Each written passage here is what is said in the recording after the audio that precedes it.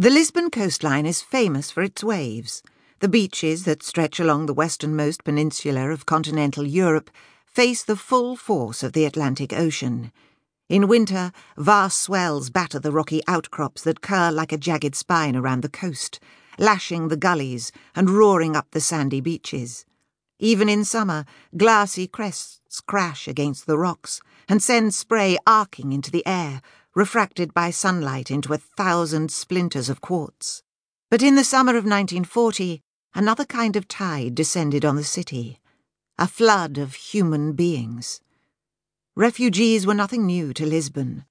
Over the centuries, successive waves of Phoenicians, Romans, Visigoths, Moors and Crusaders had arrived at the farthest edge of the known world, establishing vineyards in the fertile landscape and fishing from the natural harbour. According to legend, Odysseus founded the city after he left Troy, and later a young Christopher Columbus studied there, developing an interest in ocean exploration. But in the first summer of the war, it seemed that half the refugees of Europe had fetched up in neutral Lisbon, heading for the freedom of Britain, Africa and America. 1 million people, Jews, kings and princesses, prisoners on the run, black marketeers, bankers, writers and artists, all desperate to escape as German forces advanced across Europe and the Nazi noose tightened. A jangle of clashing languages filled the streets as travellers waited for exit permits and transit visas to make their tortuous way through lengthy bureaucratic channels.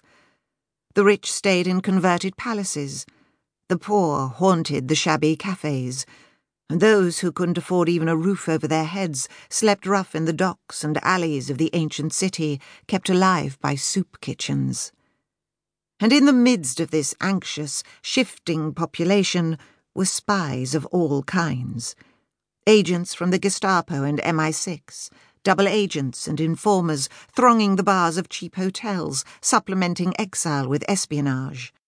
Alongside the official spies were a legion of unofficial ones, waiters, bartenders, shopkeepers and gardeners, watching, waiting and informing.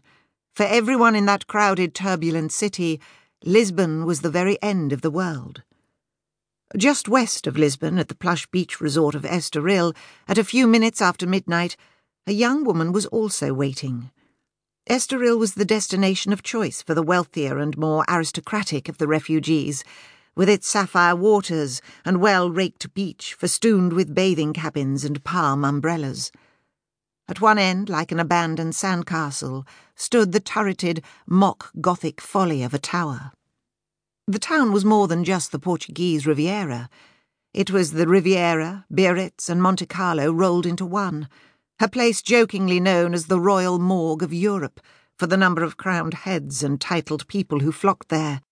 And the biggest attraction was the Hotel Palacio, a handsome building in white limestone, set on one side of a square that enclosed a manicured park, studded with fountains and palm trees. Although the hotel's corridors were hung with photographs of royal and celebrity guests, the grand mirrored salons, gold filigree walls and fretted woodwork had very little to do with the hotel's popularity. That was entirely down to the casino, one of the best in Europe, where the tips were lavish and the rich flocked every night of the week, desperate to while away their time with roulette, backgammon and chemin de fer. The night was rich and dark, dense as a wedding cake, and the sky powdered with stars. The young woman stood to one side of the casino's pillared door, trying to remain inconspicuous, as knots of people drifted through the glass doors and across the thick red carpet to the gaming room.